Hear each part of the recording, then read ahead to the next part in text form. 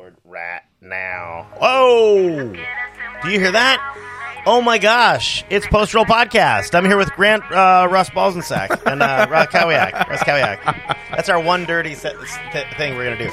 This is a clean. Just so you know, this is a clean stream. Yeah. Yeah, it's suggestive. We'll be suggestive because when we're together, we can't help but be suggestive. But well, thank you to our sponsors. Thank you to GJJSAV Gracie Jiu-Jitsu Savannah, who's sponsoring a open mat right now at 8:30 this morning for some reason. And then thank you to Guayaki. I'm drinking Guayaki. Guayaki. I make a pot of it. Guayaki yerba mate. Do you know what it is?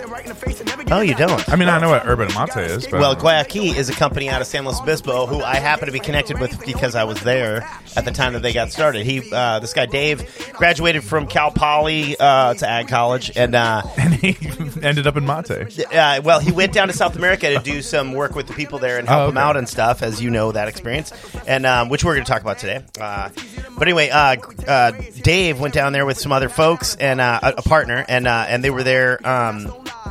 And they were noticing that people were growing tea under the canopy, so they started doing that. They started getting sponsors to buy up big chunks of the Amazon to save the Amazon and grow tea underneath the canopy, and then pay people living wages instead of what they were getting.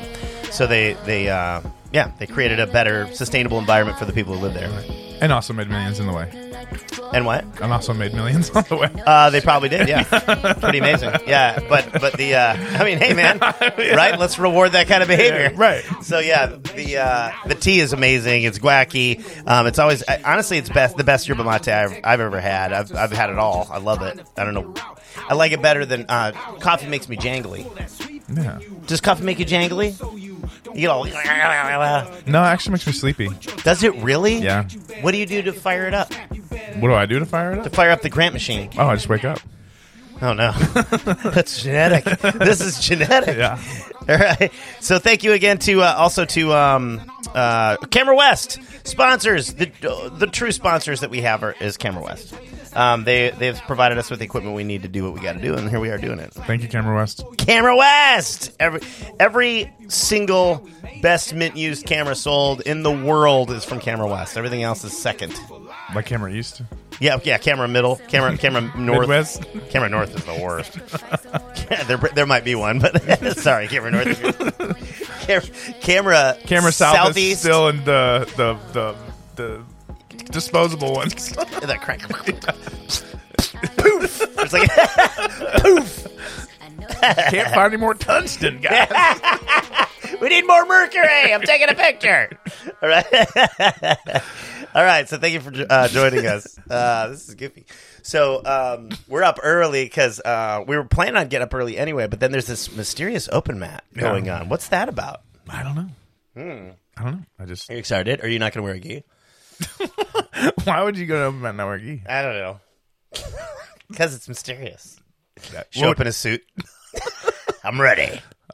This is live action open mat. Whatever you're wearing. So you're a big fella, and you're on the road to Pan Ams. You're going to be doing some fighting. Big fella, Peter Nguyen won Peter New.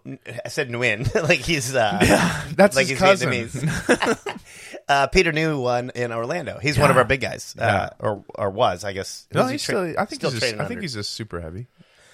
He's enormous. Yeah. No, I mean he's still one of our guys. Is he still one of our? He's still training under James. I mean, he's always one of our guys. Yeah. I mean, I would say. I don't know. I don't know how that works. He's outstanding. Yes. And he won open division For brown belt. No gi. Wow. Yeah. And he's a beast. I've rolled with him. Oh yeah. You rolled with him too. I mean, Have you been squashed? If you call it rolling, yes. You've been squashed by him. I mean, I think I frustrated him because he's like, "What are you doing? You're like an ant. Just like stop it." Yeah. He's like one of those wrestling. Or you were like one of those wrestling dummies, but you had a heartbeat, which makes it better. Yeah. I think some points during it I didn't have a heartbeat. Right. That's the whole point. That was one of his approaches. Yeah. So big guys. Since we're talking big guys, last weekend was UFC 260. So yeah, that was pretty insane. I want to talk about UFC for a second, if you don't mind. Heavyweights knocking out heavyweights. Do you know what happened? I do know what happened. Ngannou beats Stipe. Yeah. Finally. Right. Yeah. Do you feel like Stipe wasn't getting his due? I don't know. I do. That guy, everybody was talking about how weird it is. Isn't that weird that everybody was talking about how nobody was talking about it? Yeah. That's what it was like. It was just so strange. Even I couldn't get behind Stipe. I don't know what it is. It just seems like he's just kind of like some guy from the neighborhood that does okay, but he's actually really dominant. Right. And then got dominated by some sort of superhero. This guy's not going anywhere for a while. I think what I read was he was the third African-born champion. Oh, now, yes. Yeah, that's what they're shooting for, is to sweep all these divisions with African champions, which is pretty cool. Right. Yeah. Is it Usman that, yeah. Is it Usman? No, Adesanya, sorry. Adesanya said that, like, he's getting behind him, and they're going to train together and all this stuff. Oh, man. Well, the interesting thing about Ngannou is that Ngannou adapted to the situations that he was in with last time with Stipe. In any situation, really, he had been out grappled and stuff. But did you see? You didn't see it. So he sprawled his hips and Stipe's he's no joke with wrestling. He was going to come in and wrestle him. He was for sure going to shoot on him. And Ngannou shut all that down. Yeah, and that was when Stipe was like, okay, well, I guess we're going to stand. Yeah. And then he beat him. Well, here's the thing, too, though. Stipe was throwing, and he got lit up, but he can get lit up. And he came at him again. And when he came back in... second round, right? Second round, yeah. He had taken some damage in the first round, so, arguably that affected it. Affected him in the second round. So he got wobbled hard, and then got out of that, stood up, and then as... Ngannou's rushing in on him, which he was. Right. Stipe caught him in the temple. Yeah. And so Stipe thought from the movement that Ngannou had from the shot in the temple, because he's a big, strong guy, so he kind of stopped his movement. Right.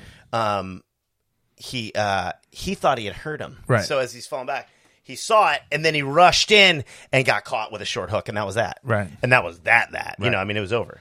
But the interesting thing is that in the post-fight interview, Ngannou, like a few minutes later, was like, "I think he thought he hurt me," which is amazing. Right? He hit him right in the temple, hard as he could. He's like, "Oh, I got him for sure." Yeah, did not. Right. He's like, "I think he thought he hurt me, but I know did he come at me if I think, okay, he make this mistake?" Wow, dude. Yeah. He just he took a shot to the temple that would have knocked out every other guy in the division. So that's the difference, I think. Right. Yeah. Anyway, so that was an amazing, and then also there was Sugar Sean O'Malley. There was, he fought Thomas Almeida, who's a veteran, but could not stand up to that weird unorthodox style. Did you hear that Oscar De La Hoya is talking about coming back? Yeah, yeah. Dana White doesn't like that. Yeah. Mm-hmm. Does Dana White like anything? Yeah, gambling. Yeah. That was low blow. He does. Yeah, he does. He makes no bones about it. He's like, I got money. I can gamble if I want. Yeah. Yeah. I guess he's coming back. I don't know. Craig Jones is fighting an intergender. Yeah. Yeah. He's fighting Gabby Garcia. Yeah. Which I want to see that. Yeah. Because they postponed it though. Yeah, they postponed it. Yeah, they were going to. I don't know what happened. They were going to live stream it from a gym. Yeah. There was fighting? Well, I think there's like inner fighting between the camps. No, not even the camps. Like the fans or something. Weird. Yeah. Because maybe they're just building up more hype because they're going to. I bet I know what's happening. Ooh, I bet I know what's happening. If you're watching this and text us, email us, whatever. Ian Jackson says to stop running from him. You suck, he says. Where were you on Sunday? I'll be there all next week. I'm looking for you, Colin. Stop hiding. Come out and train. He's got thin eyeballs. Yeah.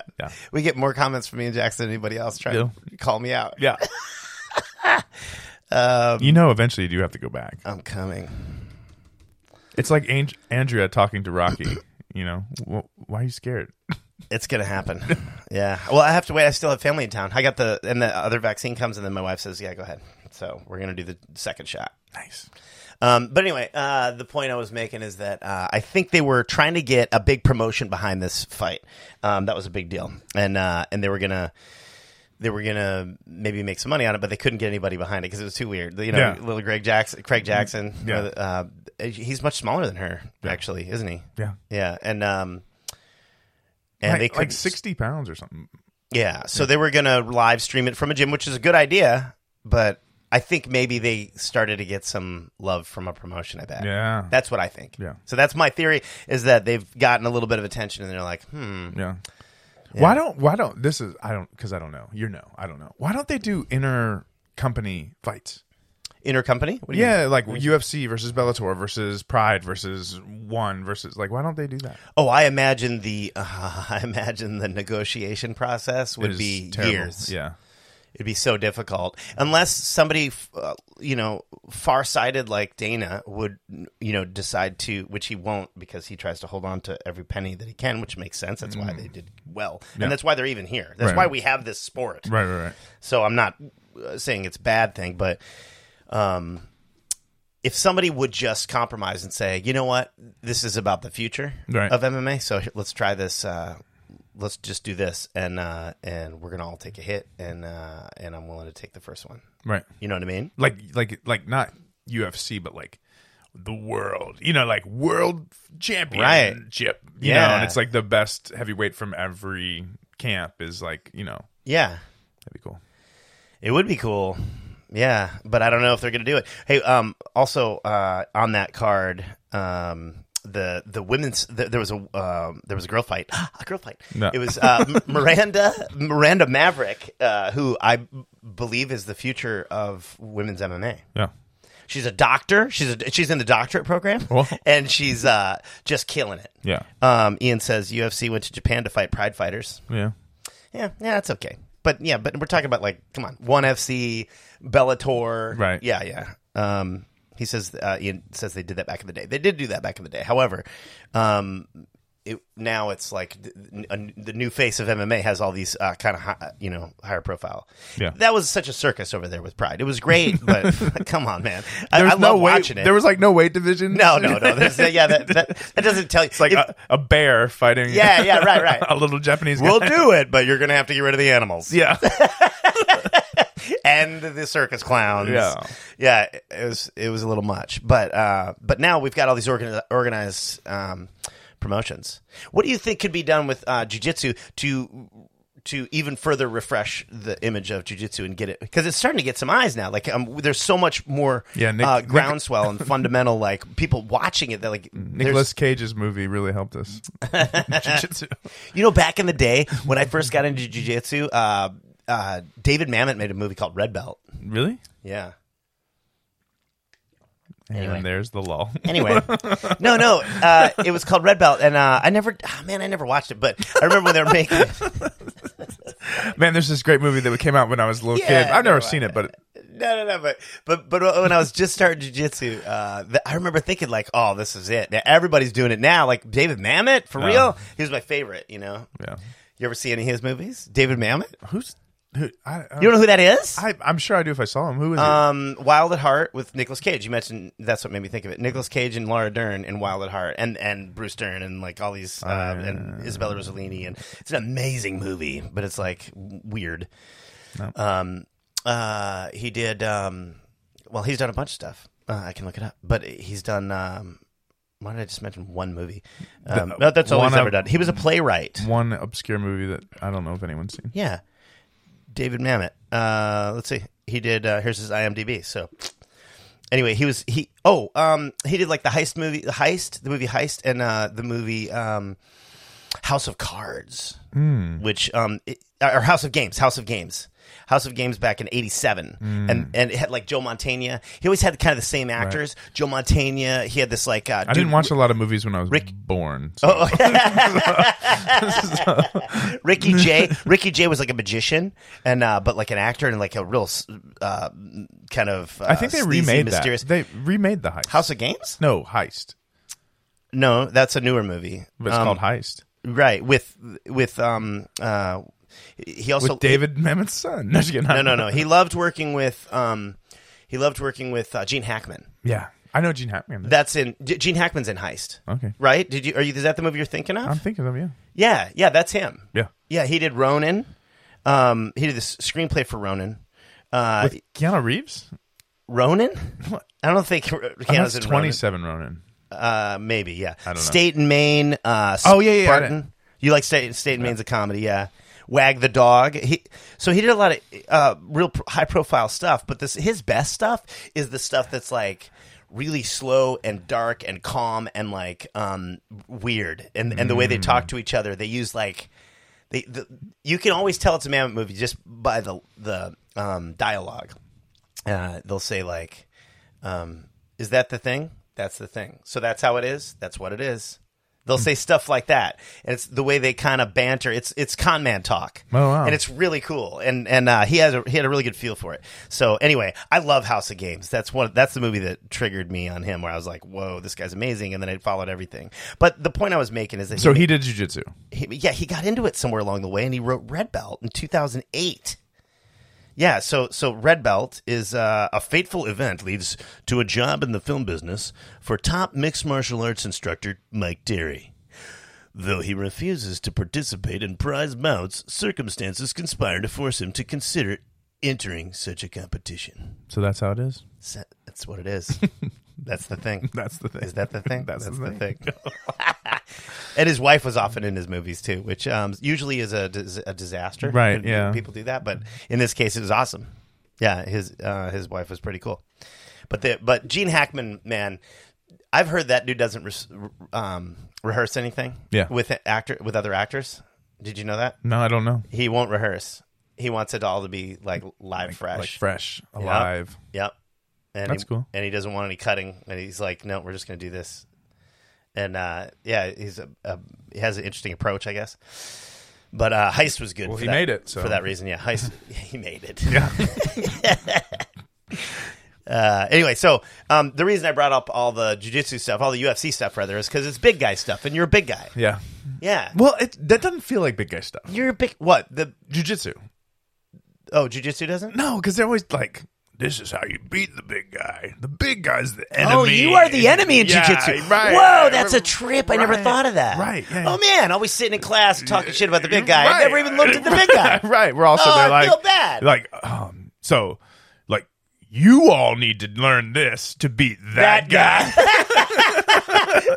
They have you, like, stand there in front of the class. Yeah.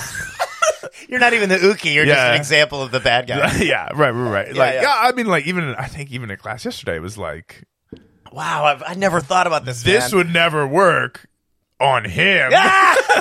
You know what I mean?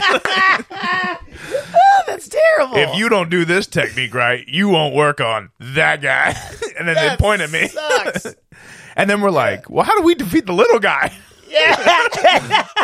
What about he crawls on our back like a koala? What do we do with that? And punch in the back of our heads? Like, Bro.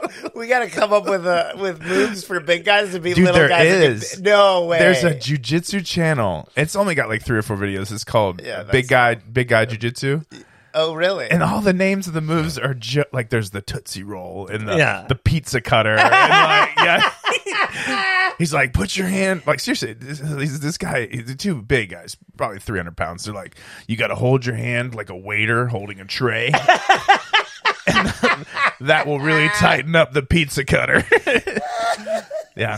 That's awesome. Yeah. Yeah. Oh, man. It's very, very hard to find big guy jiu-jitsu videos. Like, I look on the internet, I'm like, man, will you make some with this? How does a big guy get better? And you like look up and it's like, how to defeat a big guy. I'm going to have you and Drew black belt beating 300 pound. Right. I'm going to have you and Drew come in here and we're going to do something, but it's going to be so absurd where it's just a lot of laying on the other guy. Because honestly, that's you can look up 100 videos right now. Yeah. And they're all little guys. 185 black belt beats 500 pounds. It's all David versus Goliath. Right. I feel like there was a couple though back in the day where it was like maybe it was Jeff what's the guy's name? The little dude, I forget. But anyway, where they got defeated by the big guy. And you're like, what? I thought he was supposed to win it. Yeah. And now but that's bad though. Yeah. It's not like, good job, big guy. You outpaced. Yeah, the big guy's not a person. That's just an entity. Right. that we're trying to defeat, all of us. Millions and millions of dollars have made off the big guy. Oh, wow. Hey, come to our gym so you can beat that guy. And I'm not over there in the corner like, hi. Oh, my gosh. I never considered this because I'm like a medium guy. Right. Medium small. And then when I traveled, I always felt like I was a little under the radar because people didn't expect much. Right. And I'm a little stronger than my size, right. so I was always able to kind of survive. And I got real lucky. in how things shook out, because I was constantly, when I was traveling, I was constantly rolling with strangers. Like I'd be at the weirdest one. I went to in Florida. Was it a big guy? No, the weirdest academy or whatever you want to call it. I forget. I want to say the last name of the person was De Lima, but it was in Florida, and it was in some little town in Florida. And at that point, if you wanted to do jiu-jitsu and you were traveling, you had to go on the internet and Google martial arts, and then you would call all the karate place, and you would ask questions, and you would try to get somebody to finally say to you, "Oh, I think there's some Brazilian guys down in the storage unit." And so that's kind of how it would unfold every time. It would take you hours, days sometimes, and sometimes I couldn't find one. Right. And it'd be like hours. I would drive 2 hours from where I had traveled to. Mm-hmm. I would travel 2 hours one morning to go train with a random dude in a garage, and then come back. Puts the lotion on the skin. Yeah. The guy's like, "Hang on, let me change out of my dress." we can train. That's a weird gi. So I show up at this one, and it's in Florida. The guy was like, it's funny because the message, there wasn't any English. And I'm like, this could be hard. So, but that's okay. I'll call. There'll probably be somebody is that I answer. It's straight up just a dude answering in Portuguese. Yeah. And I'm like, "Hey, I wanted to train jiu-jitsu," and he's like, "Jiu-jitsu?" I was like, "Yeah." And he goes, "Oh, okay, okay." And then he just says the address. Yeah. And I'm like, "Okay, when?" And I know Spanish, so I was like, "Does cuando work?" And he goes, and he said a time, and so I was like, "Okay, this all is coming together, I guess." Yeah. So I show up there, and I guess, I don't know if I was late or I got the time wrong for what he said or something, but I show up and everybody's really sweaty. They've been training a while. Yeah. And I'm driving through first of all, before I got there, I'm driving through a storage unit. I got to talk to the people in the front. And they're like, "Oh, you're looking for the Brazilian guys?" So I go through the gate, and I drive, and I'm driving through, and it's all these storage units, and there's one of the gate with a thing up, and there's a cop car parked there, and there's some other cars parked around it, and it's just shady as hell, and it's Fight Club, and it's a bunch of cops, and then a couple Brazilian dudes, and then some weird guys that want to be dudes and men, and they want to learn how to fight, and they're just getting tossed around, and and everybody's all sweaty. They've been there an hour, and I'm now coming into this, and I'm like, "Well, this is weird." And I didn't know who to talk to. It was just like a mat, and there's nothing there. It's not a desk. Right. There's nobody. Right. And it's just people, and they're fighting at that moment when I walked up, and I'm standing there, and nobody's talking to me, and I'm just like, and I guess they're used to people coming up and going, "What the hell's this?" Yeah. So then some finally, guy unloading his antique. Yeah, but it wasn't. Right. Storage unit, what's that over there? They're having an auction. They're filming. They're filming an episode of Storage Wars. Storage Wars. It's literally Storage Wars. Yeah. So nobody talks to me. It's not like a place where you go to an academy and somebody will jump up. I'd be like, oh, sorry. Hey, listen, we're in the middle of class right now. Let me just give me 1 minute. Yeah. Sign this waiver. Sign this waiver. Nothing. There's no waiver. So, that's when they just drag your body and put it in the back of the cop car. They're like, wait, you're not going to need. So what happened? Did you roll?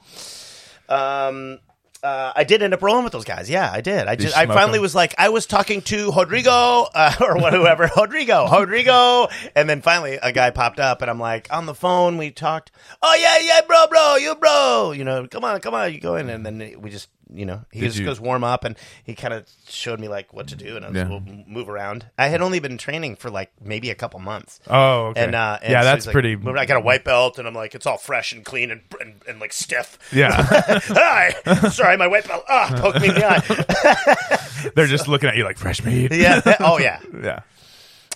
Most guys didn't have a gi. I had a gi. Yeah. At that time, if you had a gi, that was kind of unique. Yeah, because didn't they have to get all the gis from Brazil? It was very hard to get a gi. Yeah. And then there was people. I mean, it wasn't impossible, but you had to be committed to what you're doing. Right. So it wasn't like you were trying it out. Right. So most people just had a T-shirt, and they would have those shorts that they got in PE in high school. Yeah. Those kind of weird ones.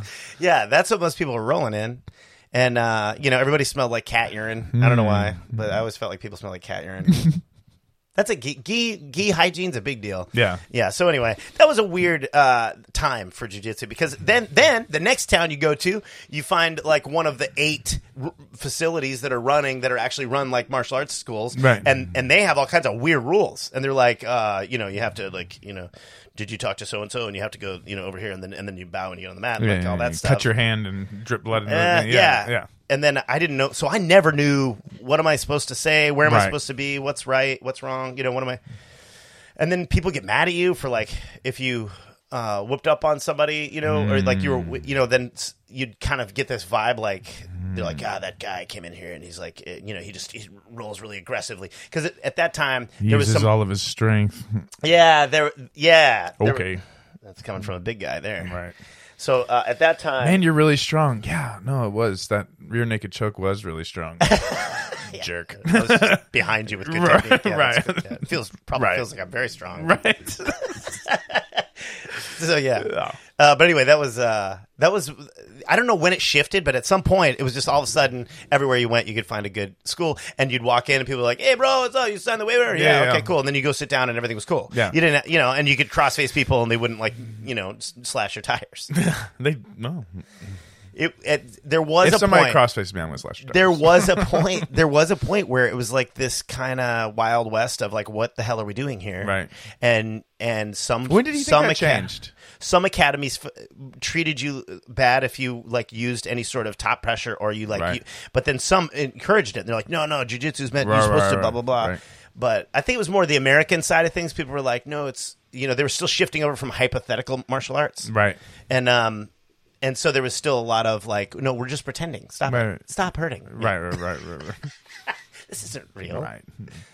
Yeah, and then there was, I can break a board with my hand. Right, and then there was the farm-fed dudes up in the Dakotas where you'd train with those guys, and you'd come in and the instructor would be like, okay, I'm going to roll with you, and then they would put you with the state wrestling champion who also lifts hay bales, right? And doesn't get paid. He just does it because he likes to, right? Yeah, right. Like the rest of the time he's not training, right? Yeah. So like the guy from Footloose. Oh, dude. Yeah, and not the one dancing, the other one. Oh, you know what would be funny is you just made me think if every Gary Tonin fight he walked into Footloose. Oh. Since he heel hooks a lot, that'd be hilarious. You gotta cut loose, Footloose. Dude, we gotta tell him that. Yeah. He should be coming into Footloose. He would totally do it. When we call him later. Yeah, he's waiting by the phone right now. So when we call him later, we need to tell him that. All right. So that brings us to no. Oh, it's time for the fake MMA news. Noticias falsificadas. That's right. It's all the news that is not news. We made it up. But you heard it, so now you can't unhear it. In UFC 260, Francis Ngannou finally captured the heavyweight belt this weekend with a second-round knockout of Stipe Milosevic, the longest reigning heavyweight champion in history, with by far the most title defenses and a previous win over Francis Ngannou and a full-time job as a Cleveland firefighter saving babies from fires. Said every casual fan ever, and Dana White. Stipe who? What's a Stipe? Stipe, in a post-fight interview, said that he deviated from his game plan, which ultimately cost him the fight. When asked what the game plan was, the former champ said the plan was to retire and never have to fight that enormous superhero again. He shouldn't have deviated. Shouldn't have. And also in UFC 260, Sugar Sean O'Malley defeated Thomas Almeida, veteran, by knockout in the first, second, and third rounds, attempting walk-off knockouts throughout the fight over and over until Almeida finally tapped from 20 feet away. Yeah. In related news, Monster Energy Drinks invoiced O'Malley's camp for 8 cases of Monster drinks that were opened and only partially finished. Spokesman for Monster said, this guy's just not a finisher. Ooh, ouch. And in jiu-jitsu, Australian heel hooker Craig Jones. Yeah, this is in the highest profile intergender bout since Amanda Nunes fought Chris Cyborg. Australian heel hooker Craig Jones is all set to fight Gabby Garcia in her own gym. It was going to be Sunday, March 28th, but they've moved it. They're going to live stream it. It's sub only. Craig says if he loses, he'll retire. Garcia says if she loses, she'll just go back to eating raw meat that's hanging from a chain and deadlifting Volkswagens while she waits for her next opponent. So it's just an everyday thing. It's a win-win. And that's the fake MMA news. Noticias falsificadas, as we know it, as I wrote it last night. The fake news, it is not news. But now you've heard it and you can't unhear it. We made it up. Every time you do this, I think of Family Guy. Oh, really? Yeah, and I think that it's like she's sitting in her room and she's like, how do you know?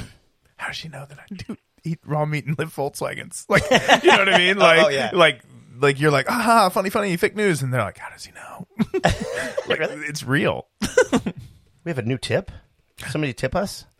Oh, Ian Jackson says it's all about the money. But I don't know what that means. We got a new tip? Hey, you guys suck. There's a tip. Here's a tip. Yeah, stop doing that shit. Whatever that was. Yeah. So I want to talk to you about the title of this, by the way, is Persimmons Granted, because I thought we'd talk farming, because you had a farm in Haiti, and we didn't really get into that. So what made you want to do that? Providing food for the people there? Yeah, and farming's cool. And farming's cool. Yeah. Do you farm? Farming's the new, race car driving. I'm trying to make it sound cool. Farming's the new drag racing. Yeah, I farm a little. I have like a little, plot. But the problem here is that we have really acidic soil and super humid, and like it kind of fluctuates in temperature. Lots of fungus and stuff. Ooh, buddy, and pickle worms. Pickle worms. Pickle worms are the worst. Yeah, we had they're like cyclical, so they happen and then they don't happen for a few years, and then they happen again, and when they happen again, it's like out of control. Yeah, ours wasn't pickle worms; it was rampant deforestation and poverty. But that's also cyclical. Yeah. But also cyclical. No, it's pretty constant. That's pretty. Oh my gosh, the natural disasters were cyclical. Oh yes, they were. Oh, so you were there. You were there when the earthquake hit. Yep. And how long were you there after that? I was there for another 2-3 years after that. And was it the entire 2 or 3 years was spent rebuilding? There's not much to rebuild. Yeah, I mean, it's crazy. No, I mean, the blessing is, you say blessing. Yeah. We were in the north. We were about 90 miles away from the epicenter. Oh, so wow. there wasn't like, and we had a lot of huts and stuff. So there wasn't like a lot of mass devastation. Actually, cholera was a lot worse for us in the north, because the UN came and then they mismanaged their waste, and a cholera that's endemic to Nepal is now in Haiti, and they're like, where did that come from? Oh, maybe no these way. Nepalese UN soldiers who dumped all their junk in the river. Yeah, that's actually what happened. They finally released that and said that's what happened. I think it was like 7 or 8 years later they finally admitted it, That is wild. Yeah, so that was nuts and crazy and all that stuff. So, but we lived in the Bay of Mosquitoes, which is a blessing, and there's this guy, oh man, I want to remember his name. Old guy, lived there for like 50 years, American, and he created a whole aqueduct system in this little remote area of Haiti, right? Poorest section of Haiti. And so they weren't crazy affected by cholera because he had a clean water system that he created like back in the 80s.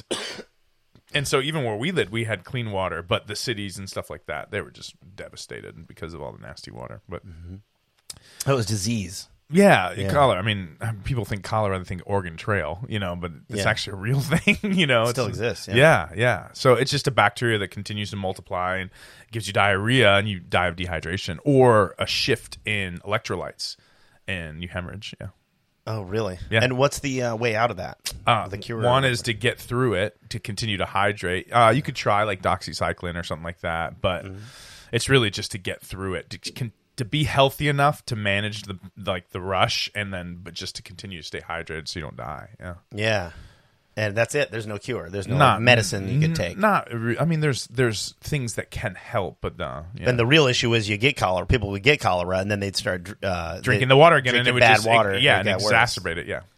Oh man. Yeah. And so when the initial earthquake, did you feel it? Oh yeah. Okay. I didn't know what it was. I'd never been in an earthquake before. Really? No, I'm not from California. Oh wow! Yeah, I guess not, right? I was like, oh, the one thing I trust is moving. Dude, that's brutal. Right. And then there's that psychological thing. Right. You're like the worst. You're like stamping the ground like this is solid, and you're like, no, it's not. No. I had that happen in '89 with the big earthquake in San Francisco. Yeah, that was devastating to me because I had a psychological spin out from that. I was working in Burlingame on landfill, so the movement was enormous, and I watched like things come down and all this stuff. But anyway, regardless, of all that detail, I had to leave. Right. My boss was like, "No, stay. We're gonna do. We have more to do with this pizza. commercial remodel." Yeah. No, I mean leave Burlingame. I was living in Los Osos at the time. We would go up and work for a week, and but I left. I was like, I can't. I started having physical manifestations of my reaction to it. So I was like, oh, my chest, I can't. It's like it hurts, and my my back, and I couldn't get out of bed. My head hurt, and all this stuff was happening, but it was all just psychological because the world moved. Yeah, right. It was trippy. Yeah. Yes. So I had to get out. Yeah. I was terrified of being there. Yeah. You couldn't get out. Get out where? You couldn't have gotten out. That's the sad part about Haiti. You can get out. You know what I mean? That's the hardest thing about being a foreign helper. Not to go into crazy details about Haiti, but the hardest thing for me in the back of my mind with people and in my own heart, even though I lived there, I had a house, I had orphanage, farm, and clinic. If it got bad, I have an American passport and I'm out. Right, but the people there can't. Yeah, and no matter how much you love them, no matter how much you fight for them, no matter how much you're in, they always know that, man, you can get out. If I got sick, if I got something that they could not fix there's a plane picking me up, taking me to Miami or Savannah or whatever, and so you only have so much skin in the game. Right. Yeah. And that's tough. You know what I mean? Yeah. Yeah. So you mean the veracity of your commitment to them and all that was questioned? Was it questioned? Did anybody ever treat you that way? No, because the fact that you live there, the fact that you're day in and day out in it. But, I mean, when cholera got crazy bad, I stayed through all that. When the earthquake got crazy, you know what I mean? I don't know. It's just, I don't know. It's weird. You know what I mean? People coming in and dropping off money and supplies to me because I'm an American, and it's just I'm good. You know what I mean? What about these other 9 million people that don't have anything? Yeah. So I don't know. Yeah, did you feel like there was ever moments where you wanted to leave? No. Actually, I've never wanted to leave. I've never wanted to leave Haiti. You want to be there now? Yeah, I want to be there now. Yeah, my wife and I talked about it last night. They're like, man, we miss it. Wow. But we left. There's just, there's a lot of complexities to why we left, but just the organization we're working for just wasn't working out well. I don't want to disparage them, but they weren't doing the things the way we thought were the way you should do things, Yeah. And so we made the decision that we can't work here anymore. And so we left. Couldn't you have created your own organization? We could have, but I'm 25 years old. Not now. You were. Yeah, I was 25 years old, newly married. Yeah. When you go through a trauma like that, what do you, we just left our orphans, that brutal reality of how do you tell all these 4, 5, and 6-year-olds you're not coming back, And then we petitioned to take the kid, hey, let's start our own, can we have the kid? And they're like, no, you can't have these kids, and so we came back here to kind of heal and try to figure it out. People asked us to go to other places in Haiti. Some people asked us to go to Cyprus and other countries, and we're just kind of sitting and moping and not knowing what to do. So you were still hurting. Honestly, it took years, years. 6, 7 years for me to heal from that, and for my wife to heal from that. You know what I mean? And I don't even think we're still fully recovered. I actually preached on this Sunday. I shared all this stuff. I talked about the earthquake. I talked about cholera. I talked about the orphanage. Oh, did you? Yeah, this weekend I'm sitting there crying on stage. You know what I mean? I'm like, gosh, that was 9 years ago. Jimmy mentioned it to me. He told me that, you had said something, or he said your sermon was super deep. I think that's the one that he was at. Yeah.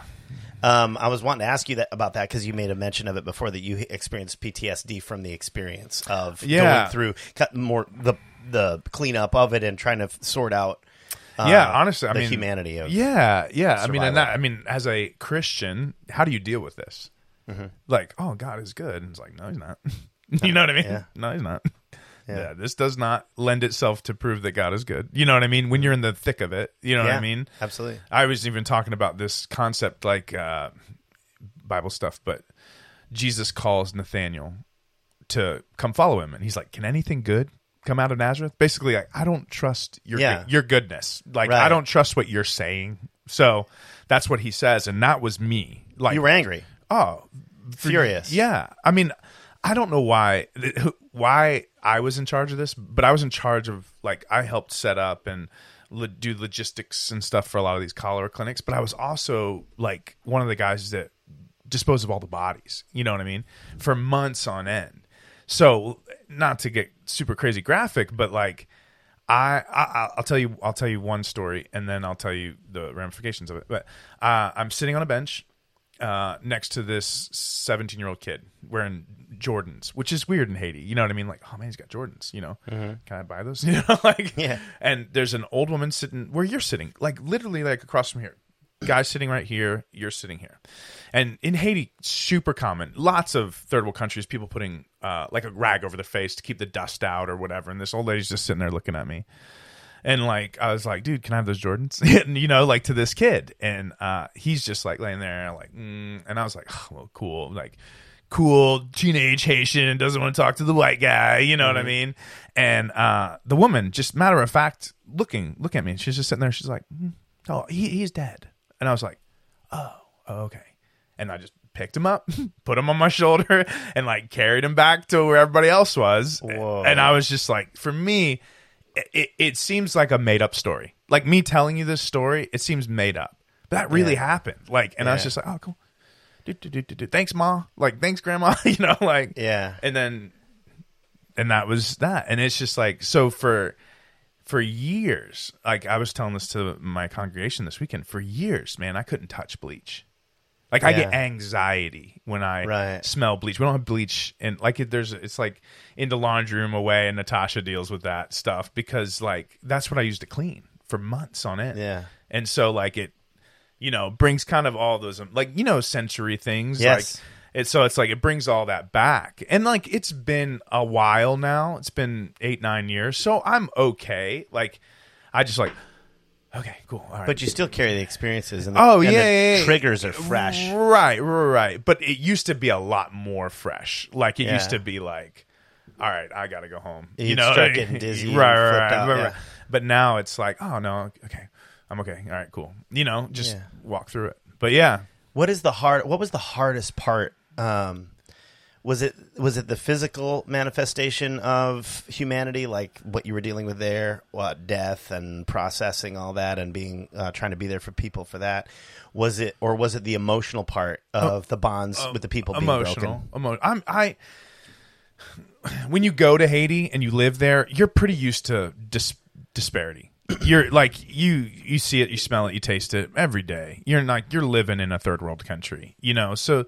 Even with the earthquake and even with cholera, you know, it was extremely difficult, but you're used to death. You're used to, you know, just injustices of the world, not having clean water, not being like, man, if we were in America, that kid would have lived or this. And like, you deal with that.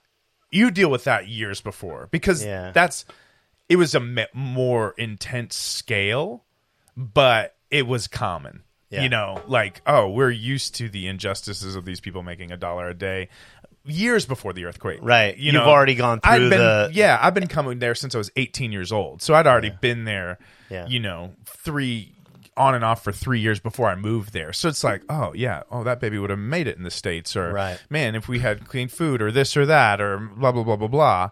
You know what I'm saying? Like you get not used to, but you understand the realities. You process the stages of grief you would have to process when you know that new thing. Right. And so the earthquake and cholera were just a larger scale of what I've already experienced. So you're prepared for that part? To a certain degree, the physical aspect of it. And I shared this. The hardest part of Haiti for me and my wife was the kids. Yeah. Like, how do you tell like you said earlier? How do you tell right, and we didn't. We just, in the middle of the night, we laughed because we didn't know what to do. And so, like, that's what we... But what's the right way? There's no right way, I don't know. Right? I don't know. Do you still feel like there's no right way? Do you have regrets about that? Oh, yeah. Like, people's like, do you have regrets in your life? And everyone's like, no, I don't have any regrets. And I was like, how could you not? Right. So, for me... Like I said, I talked about this a lot this weekend. For me, it's the hardest thing for me was I'm sitting here saying, man, God will never leave you. God loves you. God cares about you.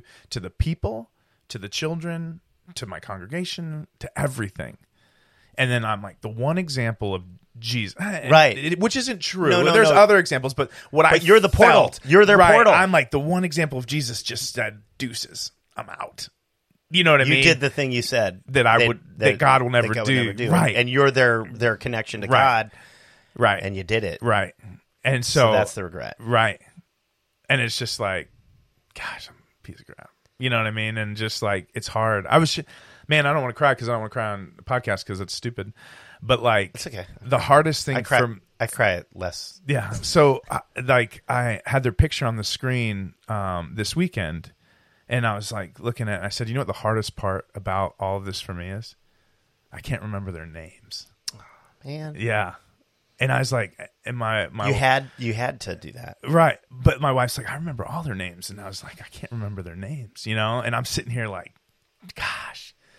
And like in my mind, and I'm trying to realize and justify, and like I actually preach through all of this. It's just like, man, God loves them more than I do. I have to believe that. I have to, or else all of this is a sham for me. You know what I mean? Like God loves and cares for his people. He does. He has to. And I've seen multiple examples of this. Like during the earthquake, I was on this refugee caravan, and like we're driving through the cities, and there's thousands of people, and I'm on this refugee van going from Port-au-Prince up to the north, and the beauty of people like seeing their uncle or their aunt or their brother or their sister, and there's like that just extreme joy is like so powerful and so tangible and beautiful. But then off in the back of your mind, there's other 1,000 people that aren't seeing anyone, and they're waiting. Yeah.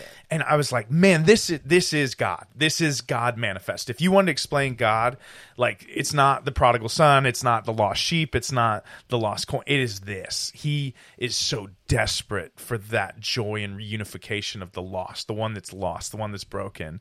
But then there's also this deep, really hard sadness for those that are, that whatever, don't make it, or those that aren't found, Yeah. And so just lots of stuff. But don't we have funny stuff to talk about? No. Like my personality hates talking about emotions. I know. Going to that dark place, but yeah. That didn't you have to do that though? Didn't you have to? I mean, was that part of your? I feel like that expresses another level of commitment to those kids that you did have to block out your connection when you left. I feel like, you know what I'm saying? Yeah. It's like a what's the word for it? It's a double-edged sword or whatever. If you feel that much and you're that connected, you can't stay connected when you go, right? Because it's too much, right? You know what I'm saying? Yeah. Like the fact that you would not be able to remember their names, yeah. You had to do that. You don't. Yeah. I mean, I feel like that in my life sometimes, where I'm like, I make decisions where I feel like I do that to protect myself emotionally so that I can function in the environment I'm currently in, right? Because I feel so much, right? But by the argument is that it's the opposite, and that I'm a sociopath, right? Right. So is that what you grapple with because of those decisions, or because? No, I don't think I'm a sociopath, right? But I mean, I do. But do you worry that that's a choice that you could make? Did that bother you? That you did that you had to block out those? I don't know, connections somehow. It doesn't. I don't know. I've actually never really processed it. Like for me, it's a sadness. It's a I don't know. It's like I don't know, man. I don't know. Have you ever thought about going and talking to counselors about this particular? You have done it. Okay. Yeah. I actually more dealing with like the bleach stuff. Right. Oh, right. Yeah. So you can function. Right. Not so much this stuff. I was wondering why your garage is so dirty. Yeah. But yeah, no, man. I don't know. It's interesting to say the least. My wife, she's way different than me, but like we came back to the States, and I'm like, I got to get a job. I got to feed our family. I got to do this stuff. And I'm like, let's work. And I never really dealt with it. Yeah. Whereas for like 6 months, she just laid in bed.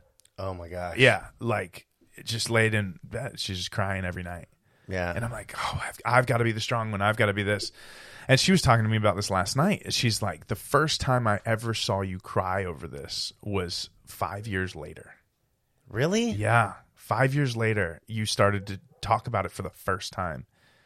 And I did like a sermon. I shared it with a bunch of youth, like a couple hundred youth in Tennessee at a camp. And I like started crying on stage, and I didn't know why I was crying, and I don't know what's going on. She goes, "It's the first time I ever saw you deal with it." And I was just like, "Oh, you're right," Yeah. So did that create conflict between you two? Because it did. When we first got home, huge conflict. Yeah, we couldn't reconcile. We couldn't reconcile our marriage. We couldn't. Right. She's like, "How do you not feel this right. deep pain?" And I'm like, "We gotta eat. We gotta. We don't have any money. We don't have anywhere to live." Not to mention, you probably felt guilty that you didn't. Right. Yeah. Well, and I for years, I'm like, I did this to her. I'm the one that did this. Because I was the one that decided to leave. She didn't want to leave. She's like, "We're staying. We're going to fight." Oh, yeah. She's like, "We're going to fight these." like claw their eyes out, all these people. And I was like, I'm like, and you're referring to the people that in the organization or the people that you came in contact with or that where you were somehow connected to that weren't doing things the right way. Right. Okay. Yeah. The ones that were causing the problems. Right. Yeah. And so. Trying to capitalize. Right. Okay. Right. Is there a lot of that there? There's a lot of everywhere. Yeah. Yeah.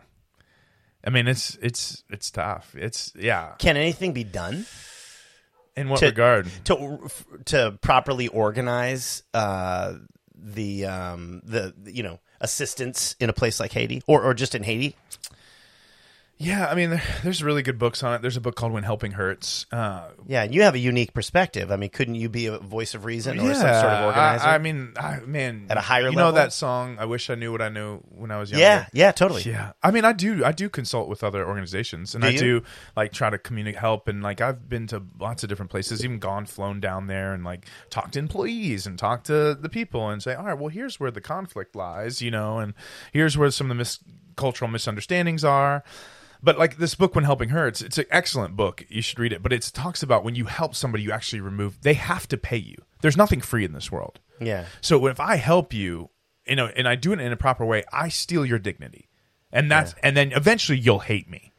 And that's what we've done over the last 100 years in a lot of countries, is that we have, like, they would say this all the time. You guys really need to build a bridge. It would help your economy. It would help. Well, the NGOs will do it. Non-governmental organizations. We don't have to do it. We've actually crippled a country because of our helping. You know what I mean? Okay, so the infrastructure that exists there in Haiti is less effective because of that, right? And it's not taken care of, and it's not managed, and lots of different things. But I think very small scale. If you had, if your son, he wants let's just go crazy. He wants a PS5 for his birthday, and you can't afford it. You not getting any shows. Like, yeah. No one thinks you're funny anymore, right? Right? Yeah. And I come in and I say, you know what? How'd you know this? Yeah. I'm going to give you, I come in here and I give him a PS5. Hey, man, I got you a PS5. Mm-hmm. How do you feel? Yeah, a little bummed. Not even a little bummed. You didn't provide for your son. Well, it'd be a little weird, yeah. Yeah. Now imagine that for years. Yeah, you can't feed your kids. Let's actually take it real. You can't feed your kids, right? Then I come in and you're grateful your kids are fed, but your dignity is shot. Yeah. And then that person who is me in that scenario slides so deep down into that identity that they're done. They can't come back out of that. Right. Then that's yours to get back out of that to be able to be effective. But just a small tweak is, what if I gave it to me or empowered you to get here, man, Colin? I need you to come to a comedy show at church. We're going to pay you, and then you buy, dude, game changer. Right? Yeah. But so that's harder. That's harder than just here's a bag of rice. So do you think that assistance, like people trying to help each other, the real issue is that they're looking for the easiest way? Yeah. Okay. Oh, it makes you feel good. Yeah. Yeah. It's why do hundreds of there are more Americans on a plane to Haiti than there are Haitians. Really? When you ever fly? Oh yeah, man. There's 10,000 nonprofit organizations for that little country. It's one of the most evangelized country in the world. Like if you did a case study on what went wrong in like assistance, it's Haiti. You know what I mean? Yeah. With everything, with all Christian, non-Christian, everyone. They just like, because it's easy, man. It's just like you go down there for a week, you paint a church, you do some stuff. Man, you feel good. It feels good. Here's, take my shirt, take my stuff. You know what I mean? And you create this culture of dependence. Like for years, people would stand outside the gate, give me, because Americans would come and just be like, yeah, here, and then they feel good and they leave. Yeah. And then it just destroys a culture. Like, we would come and Americans would start to do that with the kids, our kids. Like, oh, giving them candy. I was like, what do you just give random kids in America candy? What the? Like, they're good. No, they can't have candy right now. They're about to go to bed. They have meals. Right. And, yeah. School. But that's, dude, to the point where people would drive in trucks and throw candy off the back of trucks and kids would chase after them. That's like, and then imagine the reality of that child trying to sort through that. Right? Did you have a hard time with that part, like the interpersonal guidance of each child? Like that must have been challenging as well. Because what kind of template did you have for that? Right. Yeah. And I mean, not just that, but then like dealing with Americans because they're supporting you financially, and like how do you tell them to stop it? Right. How do you not cater to them? Oh, right. Because some of them want you to. Right. And you still need that check. Right. Wow, man. Because you want to do the good, and you got to take the bad, but it's like, oh my God. You got to manage them, right, and make them feel good about what they're doing, so right. the checks keep flowing. You can continue doing what you're doing, right? You're doing it for the kids, right? Meanwhile, the kids are or the community Snickers at 10 p.m. You're like, no, right? Yeah, wow, man, it's way more complex than you think. Yeah. Oh yeah, I mean, I think if this relates to the way that the way that the world lives now because of social media, where it's instant gratification. Right. We get more and more instant gratification, and more sort of superficial identities, right, because of social media. And so it's easy if you just show a picture of you helping out one time, then you're the guy who helps, right? Whereas this deeper structure that's needed is getting less and less cool, and less cool, right? And so people like you who have these experiences could it's help. Easier to give the guy $20 on victory than say, hey, what's your name? Yeah, what's your story? Yeah. Why are you here? Let's walk through that. Yeah. And let's try to get you out of that. Yeah. That is hard. $20 is good, man. I'm good. Yeah. What you do with that, you do with that, man. Here you go. Here's $20. And you drive off. You're like, oh, man, it feels so good. You know what I mean? Yeah. It's crazy. Yeah. I see in your future, which I'm sure you already see in your future when you kind of do it anyway, but I see a higher level of administrative structure building for people to truly help each other. Yeah, I don't know. I think you have a unique experience and a unique understanding, and you're uniquely intelligent in this way. There's a lot of people that have experiences that don't have the capacity to understand all the nuanced, detail that they need to, and to know going forward how these things could possibly spin out of control in a different way. Whereas you're an intelligent person at a level that I think you could benefit the world in this great way. Yeah, I appreciate that. I mean, I think that's your superpower. Yeah. That's a pretty weird superpower. Yeah. But yeah, it feels like it is. Yeah. So speaking of superpowers, you're going to Open Mat right now, and you're about to meet. Oh, we ran out of time. I'm not able to tell you. Grant has a heart out. Thank you for sharing with us, man. Yeah, man. Thanks for having me. Thank you for sharing with me. Someday we'll talk about farming. We're going to talk about farming eventually. Yeah. We're talking about farming relationships with people and our relationships with our people and our children. And so we tricked you. Yeah. If you're watching this and you expected us to talk about persimmons. Yeah. Thank you to our sponsors. Thank you to Cranmer West and GJJSAV, the greatest place in the world to train the best martial art in the world with the best people in the world, under the best instructor in the world, and under the best guy in the world. And thank you to Jimmy for this rap. Yeah. And thank you to Guayaki. And thank you to the Amazon. Thank you to Ian for fucking with me nonstop. This is the first F word of the whole thing. Yeah. All right. Love you guys. We'll see you again. I have a Friday morning. I'm with Jimmy and Ian says, unlike Colin. I don't know what that. Oh, I thought that I'm a superhero. You're a superhero, unlike me. So thank you to Friday morning, me and Jimmy. Paul is somewhere in the mix. I don't know when. But keep looking at these live streams. That's the way to go. And then also go to postrollpodcast.podbean.com. That dog barking in the background was my dog, so I'm going to have to go deal with that. Oh, really? Yeah, it's pissing me off. I can't. This little clicker's not working. Yeah, I think the battery's dead or something. I'm gonna start shocking her straight up. I'm just gonna get a cattle prod. With love, shocking her with love for all the PETA fans out there. Yeah, whatever. You come handle her, PETA fans. It's a 7-month dog. The 7-month-old dog is like 100 pounds. Yeah, it's like having a 7. It's like having. It's a big guy in jiu-jitsu. Yeah, it's a big white belt in jiu-jitsu. It's like having a 150-pound toddler. Yeah.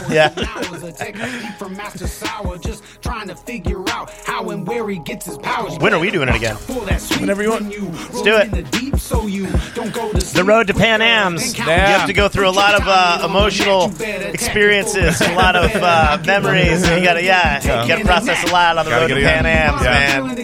Yeah, I love your new perspective that you give me on big guys. It's so fun. I feel so empathetic now. Paul, do you experience this? Yes. Ian will be back Friday to harass me, he says. I'll give you $10 to come train. Whatever. If you're wondering how we made it, check out the association. Go ahead, rap. Grant, big white guy rap. They look at us and wonder how we made it. Ian left. Oh, he's never left before. We're done. No, it's because of the white guy rap. That's when you shut it down. When Ian leaves, we know we failed. It's over. Yeah. Grant Ruskowiak, thank you for your time.